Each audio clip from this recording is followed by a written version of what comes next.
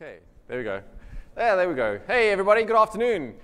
How's your reInvent going? Everybody still having fun, you know, learning new things, yeah, those type of things? That's great. So thank you very much for coming out and spending your afternoon with us. I know there's a large catalog of places you could have gone to and to sessions you could have gone to, so we are very humbled and thankful that you chose us. Hopefully we'll teach you something new that you haven't known, and we'll tell you a little bit more about what we're doing together with Red Hat and OpenShift. To just do some quick introductions, my name is Mandis Momberg. I am a Principal Solutions Architect, and don't let the accent fool you. I generally just pretend to know about things. I don't always know about things. I'm joined here with two of my colleagues from Red Hat that work very closely with us from Amazon Web Services, and this is Nicholas. Nicholas, would you introduce yourself quickly? Nicholas Dross-Matos. I work in the Emerging Technologies division at Red Hat, so basically I'm a nerd that gets to play with cool stuff. And I am Brian Tanis. I'm a technical marketing manager for OpenShift. Great, yeah, so that's who we are. We work with customers very frequently on all of the problems that they're trying to solve with the container platform Kubernetes, but specifically the OpenShift container platform. And we've basically taken all of the things that we've learned from what our customers are doing and our joint customers are doing and distilled it into a little bit of a message that we'll talk about today. And that message specifically is how to get sassy with OpenShift, right, on AWS. So there's so many things to consider when you're adopting a modernized workflow. A modernized workflow is really that thing that you're trying to achieve when you say and talk about things like elasticity, scalability, availability, and agility. Apart from obviously winning every word bingo game out there by saying those words, it really does mean a lot to our customers. Having elasticity and being able to only pay for the infrastructure that you're really using and saving money on those things to invest in things like R&D and the development of your application is really one of the core tenets of success for our customers. And Container Technologies has made that a lot easier to do. Couple that with the Amazon EC2 services and the other managed services that we provide in AWS, and it really maximizes your ability to focus on the value of your product and your business rather than on things like infrastructure and the over-provisioning and management of services. Agility is truly the magic bullet. It is that magic clay that puts everything together and keeps everything together. We say that because if a customer of yours is trying to access your website and they find a bug or they find something broken on that website, they're not really going to wait around for you for a long time to fix that problem or to release a new feature. They'll most likely just jump over to another product owner that already has that feature or that availability. So agility is that ability to listen to your customers when they tell you that they want a new feature, they want something fixed, they want a different experience, and for you to be able to deliver that experience in a very short period of time. So agility is really, really important. And again, Container Technologies, especially with the way if you connect it with things like automation, security integration, and doing it the right way, get you to that point where you can conceptualize a new idea, a new feature, and get it into production in a couple of hours or days instead of weeks and months in the traditional capabilities. Now, availability is again one of those tacit things where if your customer tries to access your application and it's down, they're not going to wait around. So together with something like AWS and our multiple availability zones and all of our international regions around the world, you can guarantee an almost always up time for your customers when you deploy your containers onto AWS. So with containerization and the advent of microservices, we have this idea of shifting to the left. And what does shifting to the left mean? Shifting to the left basically means give your developers, the people that are actually building the product, the people that are actually building the experience for a customer, the responsibility of the experience in production as well. It's no longer that circumstance where the developer writes the code in his own test environment, throws it over this wall to the operations teams and to the security teams, and then that experience completely changes to what the developers and the product owners envisioned. They want to now actually own that experience in production as well. And that really becomes a core part of success in the new world and in the new digital transformation era. Because if the developers now also own the experience in production and they have the freedom to innovate and iterate on their products based on direct feedback from their customers, they actually become more successful. We have this really interesting data that shows us the more responsibility we give to our developers for the experience in production, the higher the quality of code they write. And the reason we found for that was because no developer wants to be paged at 3 a.m. in the morning because of bad code or something in the application failing because of bad code.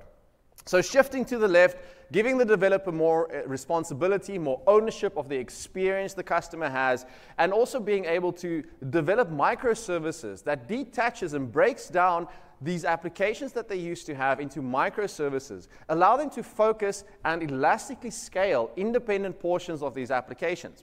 At Amazon Web Services and Amazon, we have this concept of something called a two-pizza team. The moment that the team grows beyond the point where 2 large pizzas can feed that team, it means that there are too many people in that team. So we break it out and we give that responsibility or an irresponsibility of focus to that smaller team. And that's where microservices really come into play. And as you take and break down that monolith, you become more successful. We went through this breaking down the monolith process at Amazon, where we broke down a 2.4 gigabit monolithic application written in Java down into thousands of microservices over the course of a couple of years. And the result is obviously what you know today as Amazon Web Services. Now, that is a very, very difficult experience to do if you have to do it the way we did it. We did it the difficult way. We needed to come up with new ideas. We needed to figure out all the technology on our own. But with partners like Red Hat and with platforms like Red Hat OpenShift, it becomes a lot easier. The S2I technology, for example, allows you to take existing applications and containerize them with almost no effort and no changes in the code base that you have. And that already puts you into that 2 portions of elasticity and availability and gives you that iteration capability. So now you can start breaking down that monolith and having your developers break out that monolith into some more microservices. Integrated into that platform is a very prescriptive, a very opinionated way of doing security. The pipelining and automation for making sure that your applications are going through all of the right correct checks so that you do have PCI compliance, that your applications aren't exposing CVE bugs or doing the wrong things in your application stack. So OpenShift integrates that with ease into your application platform. And then a unified admin experience, where the developer that's got the operational experience responsibility and the administrator that actually administers the infrastructure the application runs on share a common view. They can track the same things, they speak the same language, and neither has to go for extensive training to learn a new language to understand all of these things. So if you look at a very high level of what the environment could look like for a modernized environment using containers, you'd look at something like this, where you have an enterprise-grade host OS running on your infrastructure, whether that's an EC2 instance or on your on-premises environment at the data center, and you're running something like CoreOS or Red Hat Enterprise Linux. And on top of that, you have all of your infrastructure and automation projects of how to deploy and set up and configure those hosts. Then you have SDN, software-defined networking, that will allow you to do things like compliance. And Calico, for example, to use that as policy-based routing. So now you can have multiple application teams deploying into the same infrastructure, but those applications will not interact with each other. Or you can securely make sure that they do not interact with each other if they shouldn't. And you can do reporting on that. If you have a rogue, for example, a rogue application deployed onto the cluster, you can track it, isolate it, and expunge it from the cluster very easily. Then you have the container orchestration that is managed for you by Kubernetes, and Kubernetes obviously being the de facto standard of container placement today. Yep. Application lifecycle management and CI/CD, all of that integrated in an out-of-the-box experience with AWS and OpenShift Container Platform. So you can go to our quick starts today and you can deploy this and have automation, security, build automation, all of those things integrated out of the box and ready within less than an hour when you use OpenShift Container Platform on AWS. Right. So now that you have this platform, is that enough? Is that enough to just enable that for your customers or to have your developers take more ownership? The truth is no. A very big part of success when dealing with containers and modernizing your business means that you have to make a significant investment in a cultural shift. And what does that mean? That means that these two-pizza teams, these smaller isolated teams, need to be able to work together in parallel almost in the same way as a multi-lane highway where you have cars riding on the road without them actually bumping into each other and causing friction for each other. And the way to do that is through implementing a set of road rules, a set of guidance and wireframes that these teams need to adhere to, but without constricting them. They can still choose their own model and make of car, right? Their language of choice. One could be Rust, one could be CLang, it could be different tool sets.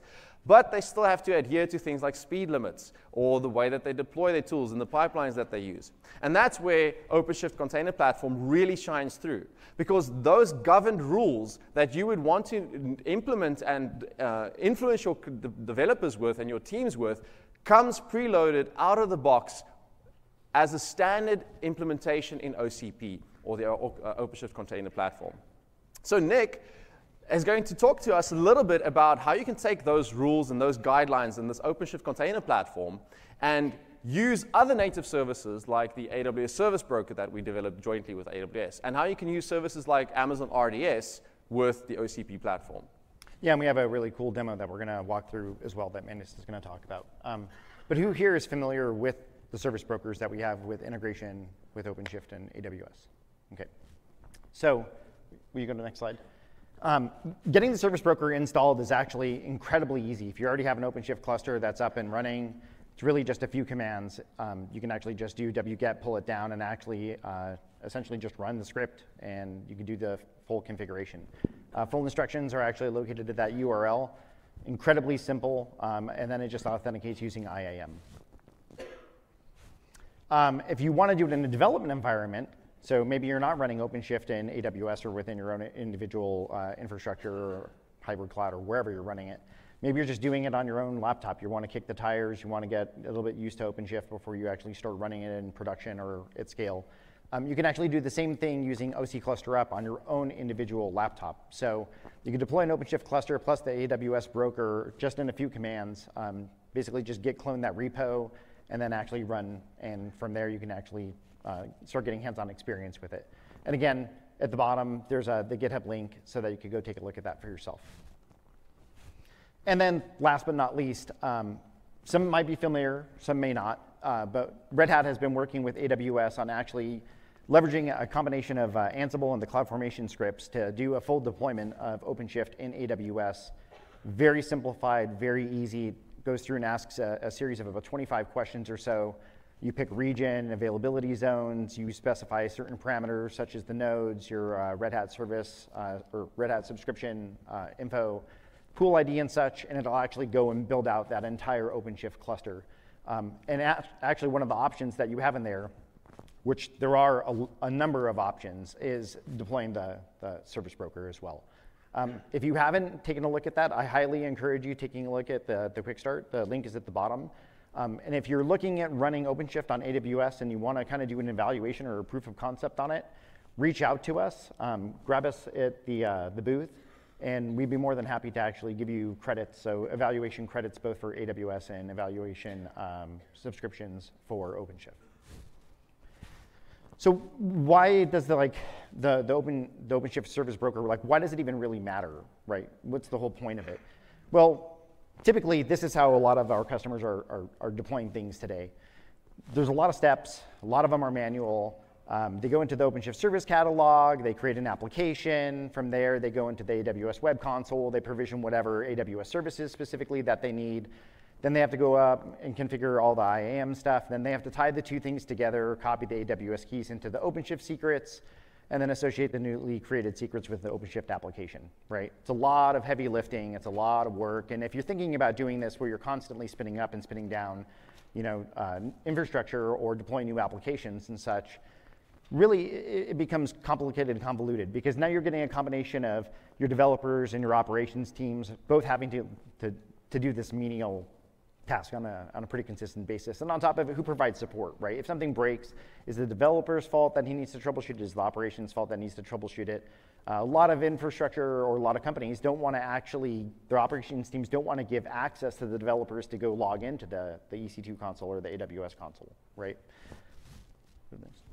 So the idea is that with the service broker, being able to authenticate and actually you being able to control those policies and such for each of these individual users, they can actually, from the service broker, go into the service catalog, create an OpenShift application. Maybe they want to deploy a Spring application, Java. It doesn't really matter.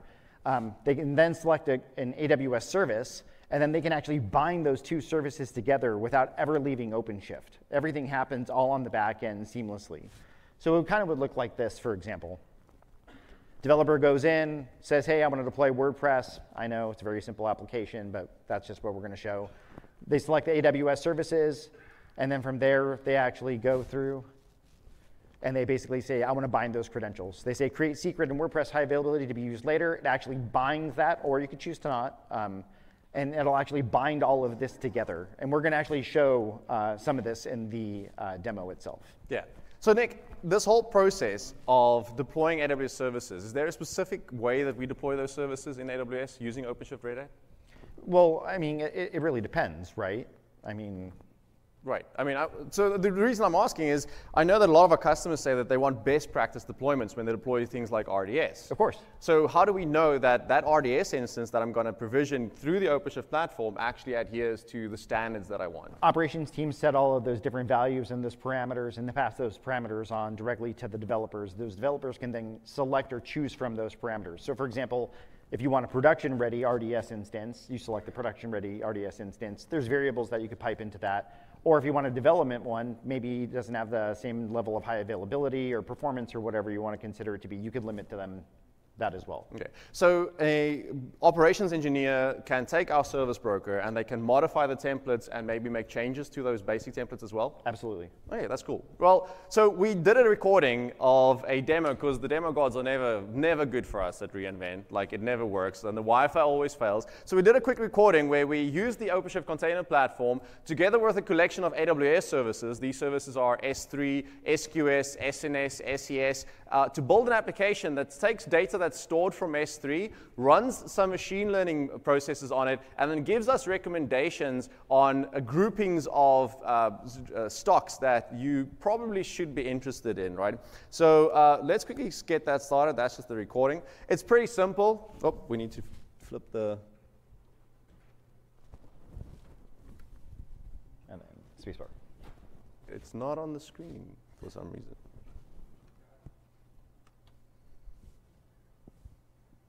Oh, yeah. Oh. See, this is why we record demos instead of doing them live, because even the video play was always fast. Okay, so here we are inside of the OpenShift console, and we created a new application, and it's a pretty simple application, and we provisioned some AWS resources as well. As you can see, we have S3 there, we've got SNS there. Who is not familiar with those acronyms that I just threw out there by a show of hands? Who doesn't know any of them? Right? Well, okay, so these are very useful services, and you can see that we've deployed our application in a container, and right now it says that it doesn't have the credentials to connect to those services that we want to use. And that is the process of binding, where the OpenShift control platform actually reaches out to AWS, gets the credentials and the security credentials that are required, and automatically provisions that and gives that to the containers. So your developers and your operations engineers never need to go into the AWS console to manually set up anything like that, or the developers don't need to actually code those credentials into their applications either. So at this point, we have now bound those services and those applications to our containers. And if we go and refresh it in just a second, then you'll see that it now has connectivity to all of those Amazon services that we want to do. It's important to know and to understand that none of this was done beforehand. All of this was done by the container platform, and then you can see the container actually relaunching and now binding all of those credentials. And if we reload the page now, you can see that those errors are gone, and now we can see the whole machine learning on public stocks.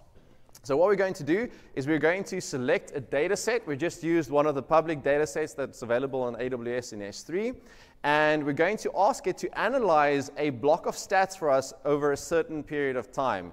And it's going to go and churn away at the back using some containers that it's going to pull data from AWS. It's going to do the machine learning. And once it has a prediction for us, it's going to submit a message to SQS. And that SQS message is then going to send us an email using SNS and SES to let us know that the predictions have been done. Once that prediction has been done, it'll generate a little graph. upload that graph into S3, and then we'll be able to visualize all the stocks and the grouping of the stocks that it gave to us.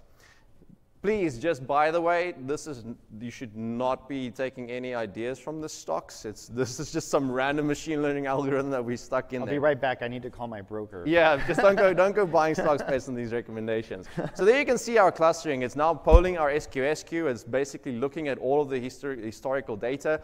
And we can submit multiple jobs. Every time we click to add a job, you'll see a notification pop up that it actually received a new job. And it'll automatically scale out these jobs across containers in the OpenShift platform. It automatically will, based on demand, scale out and add capacity to make sure that it comes out in a timely manner for your analysts. Because imagine you have a set of analysts that might want to visualize this data or use this data, right? So there we can see we've got some clusters of data that came through there. We now know that some of these stocks have been clustered together.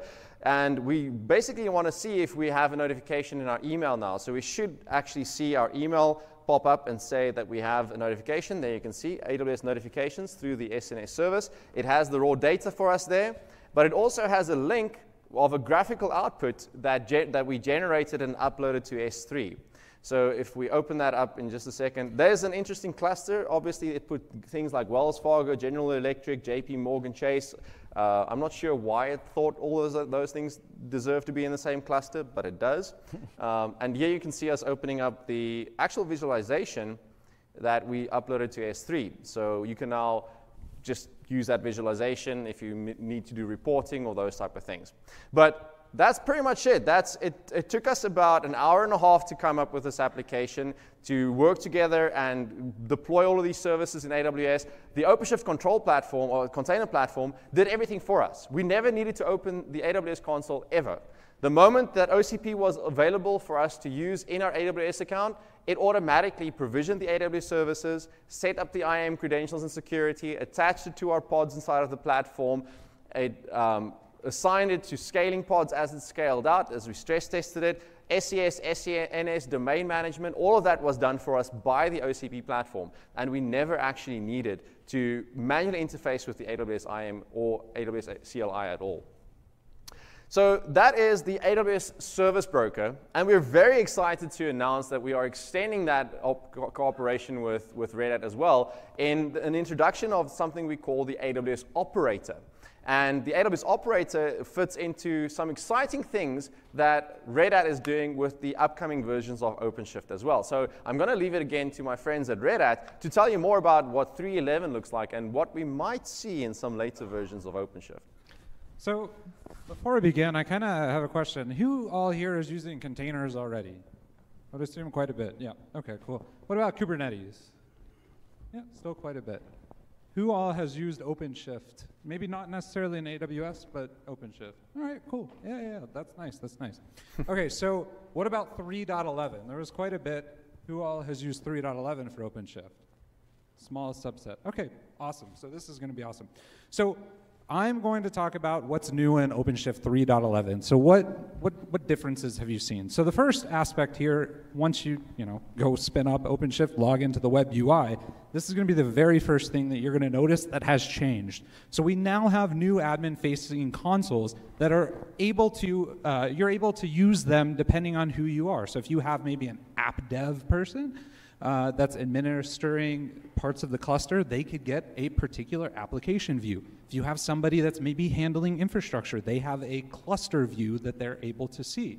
So the new admin-facing console is quite robust. There's a few different changes, and you could see with 3.11, we're changing a little bit of how we're doing the UI in OpenShift. The next aspect would be visibility into nodes. So previously, you're able to go log in, and you're able to see applications, and you're able to see what's going on in the cluster, but you might not be able to see specifically what's happening in the nodes as part of the web UI. So in here, now you're able to go dig in. You could see specific resource utilization for the particular nodes that your cluster's running on and your workloads are running on. You could see things like memory, CPU, those basic aspects, but you could dig a bit more into it so you could troubleshoot a bit more with the latest version of OpenShift. I've always found it interesting. I mean, a lot of these metrics and things that are collected and inspection of nodes into things like Kubernetes clusters are always open state and readable to the world. Is there something that OpenShift is doing to make it a little bit more secure so that people can't just read it if they don't have access to it? Yeah, definitely. So we're getting into that. So OpenShift makes RBAC, so role-based access control, quite a bit easy to use in the cluster, right? Some of that's part of generic Kubernetes, but we make it so that you're able to get that fine-grained security context and you're able to determine, hey, this person should have access here, or this particular logging might, have a particular lockdown so that, particular users can't see what's going on as part of the cluster. Part of 3.11, again, access control management, right? So we're able to now set and configure some of this stuff using the OpenShift cluster, or the web UI, sorry. You used to be able to, go in through the CLI and handle configuration for role-based access control. Now you could go through and set some of that stuff using the web console. So if you need to make a quick switch or add a user or whatnot, you could do that in the console now. You're also able to further troubleshoot a bit more using cluster-wide event streams. So you're able to see everything that's going on in a cluster in a really easy, simple to use view. So whenever you spin up an application or a workload, maybe something's not working or maybe something broke or what have you, OpenShift usually should handle that, but sometimes there are issues. You're able to see what's happening here in one easy to use view, right? So it makes troubleshooting quite a bit easier. You just go to this cluster-wide event stream, and you could see everything that's happening in the cluster, and dig in and see what's going on, and figure out what you need to troubleshoot. I'm also interested in, could I be able to use this event stream in a non-UI fashion to event on things? For example, if I detect a certain event happening in the stream that I could action or remediate automatically, like a pod failure or something like that? Yeah, so all these features and functionalities aren't just part of the web UI. These are highlighting some of the things that are brought to the web UI, but you're also able to get a lot of this through the console, through the OC command and whatnot.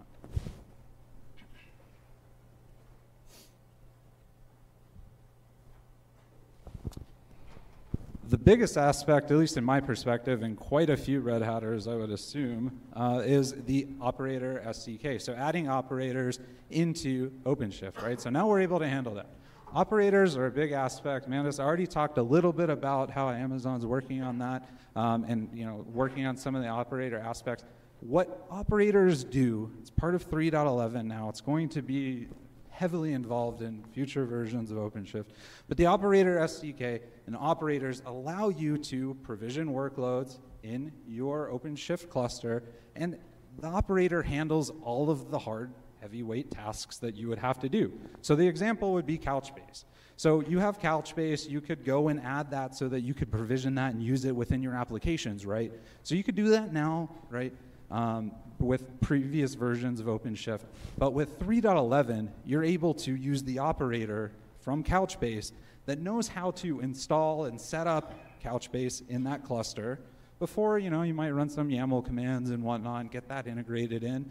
Now the operator is able to handle setting up, doing all of that, and then it also handles upgrading tasks, right? So if, say, Couchbase updates, instead of having to rip and replace Couchbase instance and whatnot, you could go in, use the operator, and it'll automatically update. Builds in Jenkins also have been updated for better performance. So we're using a more recent version of Jenkins to provide better stability and better performance for your CI/CD workload. So OpenShift is able to handle CI/CD within your environment. So if you have a developer that's pushing source code to a repository, a webhook could fire, and it'll automatically set off a build using CI/CD, using Jenkins. So with 3.11, we're having updated versions of Jenkins for better performance and resiliency and whatnot. My personal favorite. Well, CI/CD is important. Oh, this one, yeah. So the cloud, this is an AWS specific feature that we're supporting now. And now with 3.11 and OpenShift, we support auto-scaling groups. So if your cluster has workloads that need to be scheduled, you don't have enough worker nodes to be able to handle those scheduled tasks or those pods to turn up and turn down, auto-scaling now could go and provision more nodes for you automatically on the fly so that your cluster could burst if it needs to. It also is able to detect and see that, oh, hey, look, we're not using those resources anymore. Black Friday is over. We don't need all those nodes. So it could go and turn down more nodes so that you could have your cluster a bit more efficient, right? So auto-scaling, AWS-specific feature, part of 3.11 as well. Yeah, and we're pretty proud of that collaboration as well. It's one of the things that we really work together with the Kubernetes community, and where we really invested a lot of time and effort in understanding how the metric server works, working with the horizontal pod autoscaler, and making sure that that also translates very well to the physical infrastructure and launching EC2 through secure autoscaling groups and launch plans. And what's nice about this, which is really powerful about this, is that you can prime your autoscaling group with images, right? With golden images, with security images, with all of the things, and preloaded containers of tasks and those type of things. So you could really get that point of scaling to having a new node available with the daemon sets and everything that you want on it for maybe monitoring or for network traffic in seconds, because that image is just always available, and your scaling and elasticity really grows. And as I said earlier, that elasticity is one of the core factors, and that availability is one of the core factors that we see in successful companies that have modernized, companies like Liberty Mutual, companies like Cathay Pacific, or the Schiphol Airport that we worked very closely with the OpenShift platform. Just randomly wondering, who's been waiting for this to be available in OpenShift? There we go. Autoscaling was probably the #1 ask for us for probably 6 months, right? Almost closer to a year, really. I was thinking like 2 years. Yeah. All right, so I personally come from a networking background, and the router enhancements are pretty important as well. So now we're supporting updated features and functionalities using the router. The router is the ability to allow us to access resources and applications and workloads that are running on OpenShift externally, right? And it handles all the networking under the hood. So the router does quite a bit. And now we're able to provide HTTP2. That's very important, right? To provide applications in the modern web, you need to have HTTP2. That's important. Performance, as far as the router goes, now we're able to add additional threads so that the router is able to handle more heavy workloads, right? It's able to do quite a bit more. We'd have dynamic changes without having to reload, or we can reload the configuration in the router instead of having to completely rip and replace that whenever we make a change if we need to, right? And then we're supporting SSL and TLS updates there. So say you have a client that's accessing your application and they maybe don't support SNI certificates. Well, now we could handle that using MTLS, and we're also supporting some updating logging there so that we're able to pass some of this logging to operators and things in the clusters so that you're able to see what's going on from the network aspect. A couple more aspects here. So security. Again, focusing a little bit more, networking touched on it a bit, but in security aspects, we have something called security context constraints. So security context constraints and pod security policies, they allow you to set fine-grained constraints on your particular applications or pods that are coming on in the cluster. So one of the examples would be, let's not allow this particular pod or application to have host networking, right? You don't want to do that. So you could set that so that that does not allow it. It won't be able to happen. You can make it so that the file system of that particular container is read-only. Things like that. There are quite a bit of security aspects here, and like I said, it's very robust. There's a lot of fine-grained details and knobs that you could change here to provide better security for your application. Yeah, who in the room constantly struggles with questions from your security teams around things like PCI compliance, things like FedRAMP compliance, those type of things? Just a quick hand, right?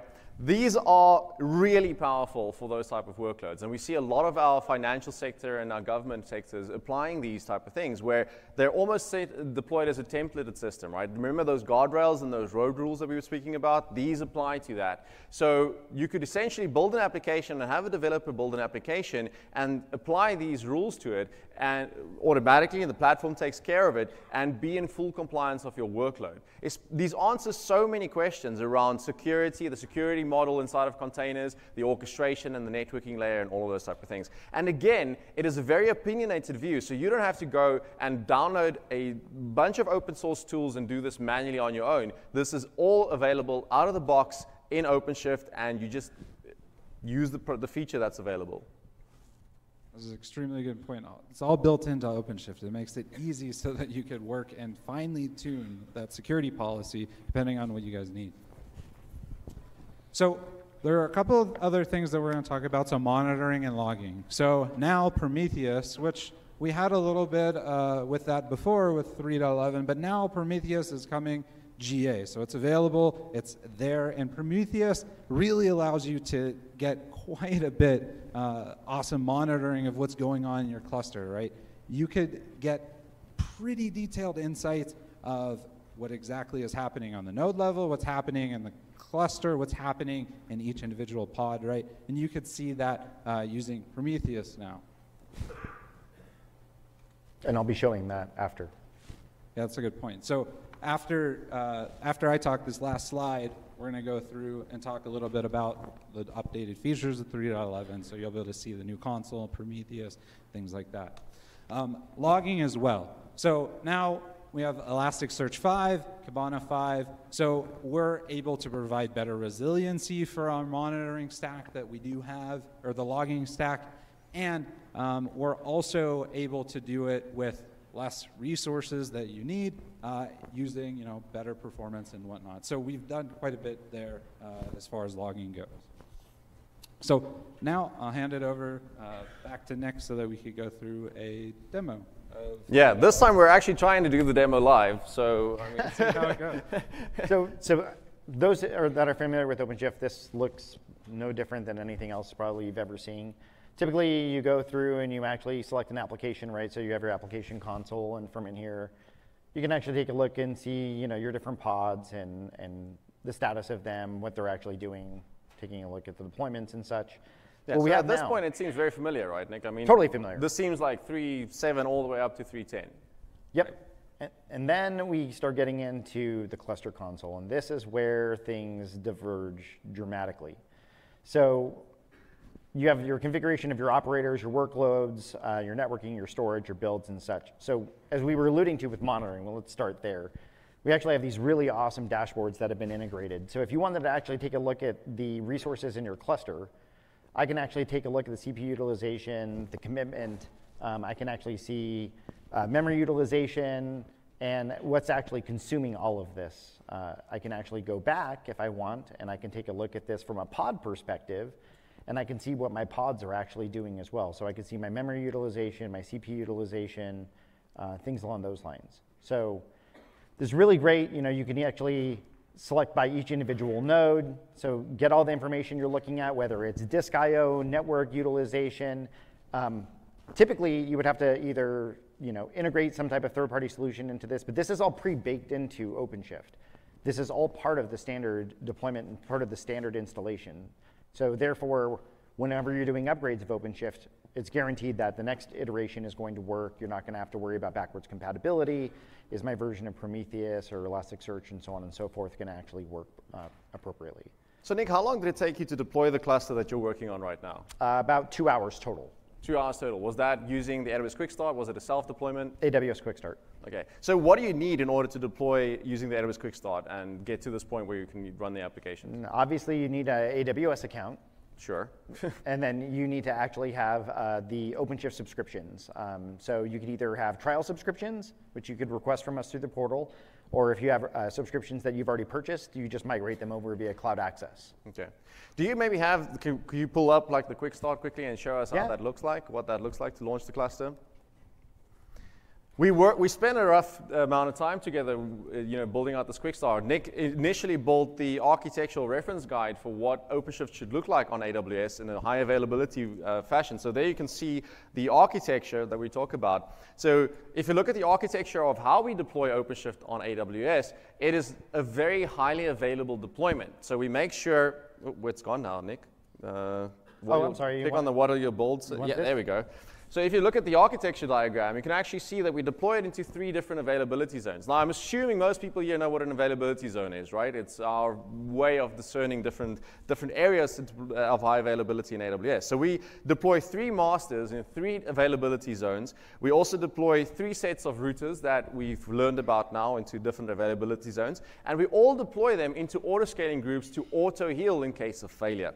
We then pre-populate that with NAT gateways for security so that the nodes aren't accessed or accessible directly through the internet. And we front all of the applications and the application routers with AWS application load balancers and classic load balancers. So basically in this configuration, you can independently scale up multiple tiers of your application in the containers and also make sure that if in any case an availability zone in AWS goes down, it won't affect your ability to deliver your customer solutions. And with our auto-scaling solutions that are native and integrated into OpenShift, that's actually even done better because you can do things like EBS scaling and those type of things with the applications as you deploy them in different availability zones. And also container native storage is integrated into it directly as well. So if you're looking at highly distributed persistent storage that's scalable, that's also an option that you could select. Exactly, right. So that's what you get when you run the quick start. If you had to go and do that manually and run that on your own, it'll take you a couple of hours, maybe even a day or so.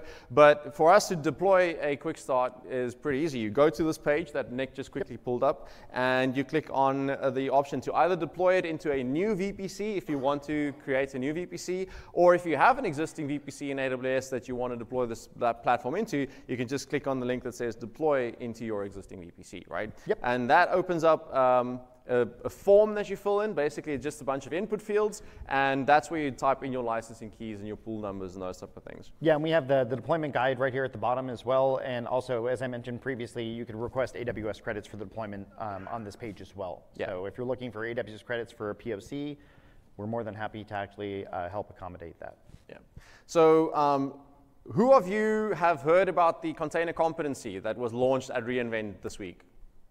Great. So we're also excited to say that OpenShift and Red Hat is one of our competency partners, launch partners. So I don't know if you know this, Nick, but congratulations if you didn't. Red Hat is part of the competency, which means that we will be doing POCs, and there are POC credits and those type of things for container workloads are running on OpenShift Container Platform on AWS. So all of the benefits that you can get as part of the competency, the container competency, those benefits apply to the OpenShift platform as well. Yep. Now, there's one other thing I did want to talk a little bit about, which was a case study. And if you go to our booth, you can actually pick up the hard copy of it. So I'm just going to kind of glaze over a little bit of it. But we had a Fortune 10 financial services company, and they were looking at actually implementing a container solution. And they were looking at their first phase of the implementation being 10,000 vCPUs. That's phase 1. And they were looking at, as part of this implementation, taking their MVP products and actually getting those containerized, the easy low-hanging fruit, and moving those over into AWS. And they were actually going to deploy this long-term in a hybrid type of manner. So currently they're running OpenShift in their own data center. They wanted to move a lot of this stuff into AWS, and later on they were looking at possibly moving to other public cloud providers as well, so that they would have a multi-cloud or a poly-cloud deployment. The second and third phases of this, they were actually looking at over 100,000 vCPUs, which is probably one of the largest deployments that I've seen of any type of containerization platform. And the big thing that led them to OpenShift was managing that type of infrastructure at that type of scale and having to take a lot, because if you look at Kubernetes is a project, right? It's not a product. If you look at all the other components that you can actually go and pull off the shelf that are open source or whatever, and you want to integrate together, how are you going to actually validate that all of those components and those pieces, those runtimes, and the operating system are all going to play well together, right? It might when you first deploy it, but 6 months, you get drift. 12 months, you get even more drift. People leave the company, documentation changes. What about container runtimes changing, right? People are looking at like CRIO and things along those lines. It was really important to them to actually have the stability of knowing that they could pick up the phone, they could call AWS or they could call Red Hat, and they can get the support for this type of infrastructure. And this case study is really, really fantastic. It goes through all the different phases that they went through, the applications that they initially chose, how they actually went through the process of implementing them. It's really, really great. If you're looking at deploying a container platform and you're looking at doing something that's production ready and verified, maybe you're working in the office of the CIO or CTO, I highly recommend taking a look at this because it would make your life much, much, much more simple as far as seeing all the different trials and tribulations that they had to deal with, whether it came to security and compliancy, to designing for scale. I mean, it's roughly, I think, around like 12 or 14 pages long. I would have loved to hand it out, but unfortunately, I didn't have time to go to FedEx to go get all of these printed up, so they'll all be at the booth.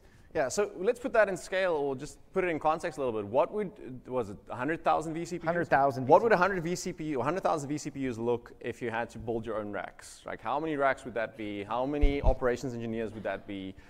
Just off the top of your head, if you had to think about this.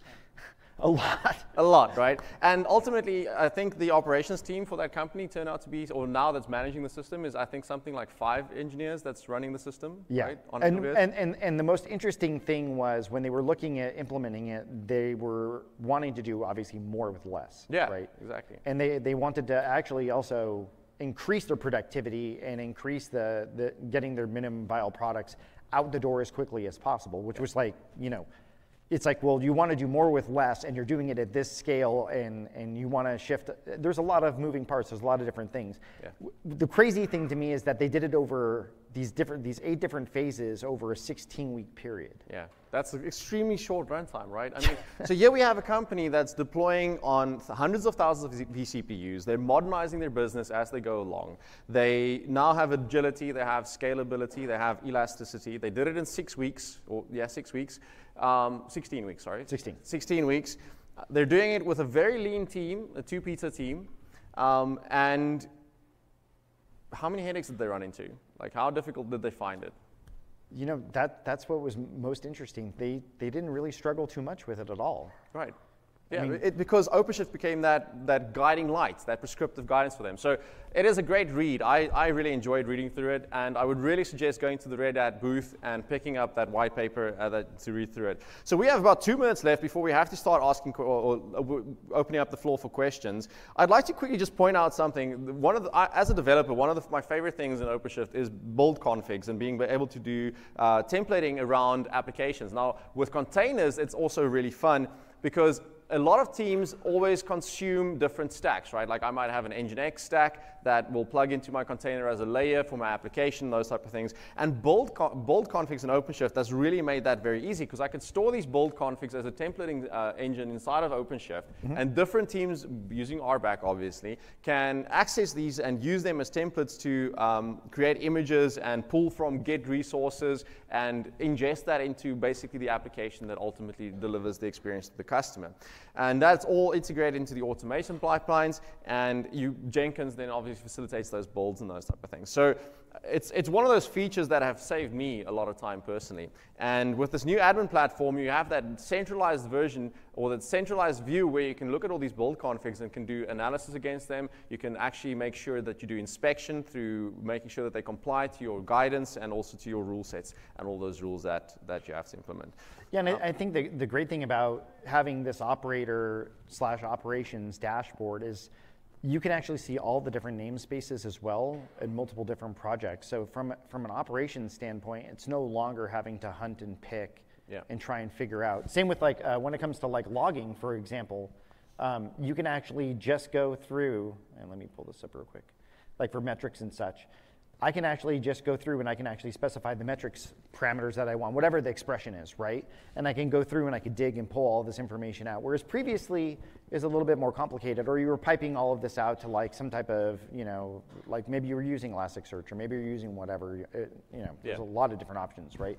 But the fact that it's all integrated directly and natively into it, it simplifies everything tremendously. I mean, that's the number one thing that I think I've heard from everybody using 3.11 is it really does a great job separating and having that delineation between the operations teams doing what they do, which is making sure the environment is available, stable, secure, and the developers having access to do whatever they need to do unencumbered and not without having to wait for the operations team all the time. Yeah, so is it fair for me to say, and this is always how I try and summarize, everything up to like 3.9 and 3.7 OpenShift has been, let's get the developer experience great. Let's get the developers to really have a great experience, to focus on their applications and build. And 3.11, and to a large degree what's coming next, is also adding to the operator, right? Like how do we actually have the operations teams now have more insights and more depth and easier insight into what's happening with those applications, and how can we audit them, how can we control them, those type of things. Absolutely. I mean, and if you think about it, a developer doesn't want to do what an operations person wants to do, and operations people don't want to do what developers want to do. Yeah, exactly, right. I mean, but so we're sharing this responsibility between our developers, we're giving the developers more responsibility as well, we're giving the operators more responsibility, and they're all just inside of the same single pane of glass, and they all have the same tools, and they can inspect in the same manner. So yeah, that's, I think a fair assumption. So we have about 5 minutes that we can answer any questions that you might have. Is there a roaming mic that, I'll just repeat the question. So big fan of the OpenShift application runtimes, right? JBoss, PHP, all that stuff you guys provide is secure loving.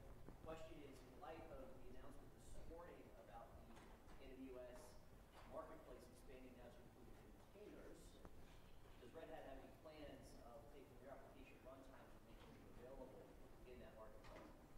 Oh, right out of the gate, it's a difficult question, right? So the question is, Red Hat offers a bunch of images that using S2I that makes it easy for you to build applications and runtimes through containers. And we launched the container marketplace this morning, or we announced it this morning or last night. And whether those runtimes will be made available in the marketplace, whether Red Hat is actually thinking about that. Right now, there aren't any discussions around it. There aren't any technical limitations for it, but we probably will be discussing it going forward. Again, our common mantra between AWS and Red Hat is if our customers want it, we'll do it, right? This partnership and what we've achieved together with OpenShift has primarily been around what our customers have been asking for. So if you ask us for it, then we'll definitely do it. Just like auto-scaling groups. Just like auto-scaling groups. Just keep hounding us. Yeah, just ask us, keep asking us, and we'll definitely we'll deliver. Any more questions? Sure. The service broker has a man-line interface for those as well? Yes.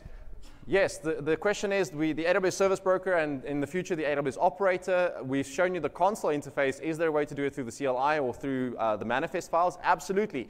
The resources that get provisioned are native Kubernetes resources using the service catalog, and the the operator framework will be use CRDs. And you can define them inside of your manifest file the same way you manage any other resource in an OpenShift or a Kubernetes cluster. So your infrastructure as code concepts still apply. You don't have to use the console at all. It's just the most visual way for us to communicate what's happening in a demo. Yeah, we entirely understand that some people don't ever want to see a GUI and vice versa. Yeah. Right. Yeah. Yes. So AWS has a EKS service. Now we have a OCP, right? So how do we use them? Can we use them in combination together? Okay. The question is, there's OCP and then there's Amazon Container Services for Kubernetes, also known as EKS. How should you be using them together? The answer is they're actually not the same thing, right? They're quite different in most respects. Kubernetes or Amazon Container Services for Kubernetes, EKS, is honestly just a managed Kubernetes platform. So you still need to go in and deploy things like Prometheus, Grafana, Calico, and all of those type of tools if you want to get the same experience that you get out of OCP out of the box, right? So as a managed service from EKS, we make sure that the control plane for Kubernetes and the control API for Kubernetes is managed, always available and highly available. But anything else, like your automation, your CI/CD, auditing, control, logging, all those type of things, you as a customer need to go and set up manually through manifest files or deploying operators, etc. With the OCP platform, you get that in a prescriptive manner. Red Hat has gone and chosen a prescriptive set of tools that they know work well together. They put their stamp of approval on it. They've given enterprise support to it, and they allow you to basically phone them up and say, listen, something's broken, and help us fix it, and they can fix it. So it's quite a major difference where you have this out-of-the-box experience from OCP as opposed to the managed service where you still need to go and attach all of your services that you want in EKS. Yeah, and I think one other thing to add to that too is that OpenShift can run anywhere where RHEL can run, right? EKS is specifically and only dedicated towards AWS. And so if you're doing your development environments in your own data center and you want to be able to reproduce those on AWS and you want to use the same type of container platforms, you don't really have that, that opportunity. We have some really exciting customers where, for example, they have deployments on places that literally leave the continent and then they have internet access while they're on the ocean, and they come back and they sync with AWS over between the two OCP clusters on the ships and the ones in AWS, and they run analytics on AWS at scale, and then they push out the ships again. It's really interesting in how this hybrid economy between these two platforms really come into play. Good question. How is single sign-on integration for OpenShift? Are you talking about single sign-on as the concept or single sign-on the AWS service? Single sign-on specifically for OpenShift. Okay, so the question is, how does single sign-on work for AWS? For Active OpenShift? Directory, LDAP. Yeah, it has OAuth. Yeah, fully it has a full IDP controller, so you can actually integrate it with basically anything that supports SAML v2. Yeah, Yep. pretty much. The second question is, I know we're agreeing that, but how is there feature parity between GCP and AWS for OpenShift? Yes, I mean if you're deploying OCP, OCP runs the same anywhere. Yeah. I understand, but is there auto-scaling and all the features? Oh no, so No, we have deeper integration with OCP and AWS. Or AWS has an extended alliance that we announced at the Red Hat conference summit 2 years ago, I think in 2016, and we actually have and that alliance is specifically focused on deeper integration with AWS services and the service broker and the operator and those type of tools. Yeah.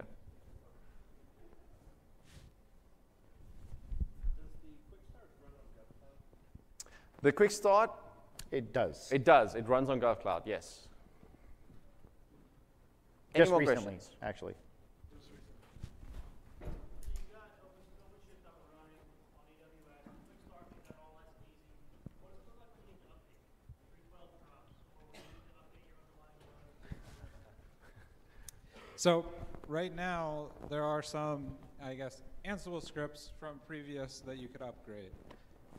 Coming with 4.0, there'll be the operator that will be able to handle upgrades for the cluster. So that's coming, but not there yet.